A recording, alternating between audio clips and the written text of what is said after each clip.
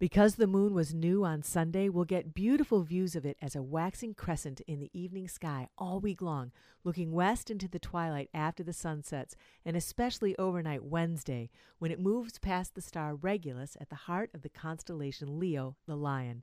I'm Mary Stewart Adams, and this is the Storyteller's Night Sky.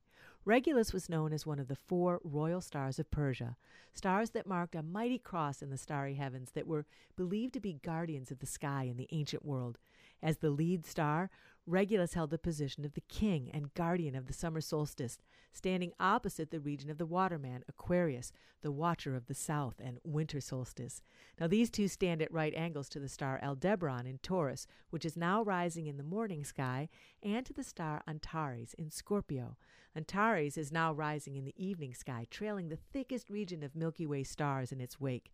Now, it seems that the earliest use of the lion as a symbol was in Egyptian mythology, where the lion would sit beside the sun god Ra and pour forth blazing fire that would scorch and consume his enemies.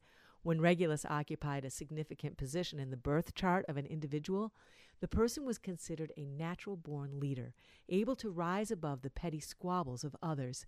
Then, when Regulus was close to the moon, like it will be this week, it was understood that not only would there be qualities of true leadership, but leadership imbued with love and devotion, as opposed to leadership through power and authority.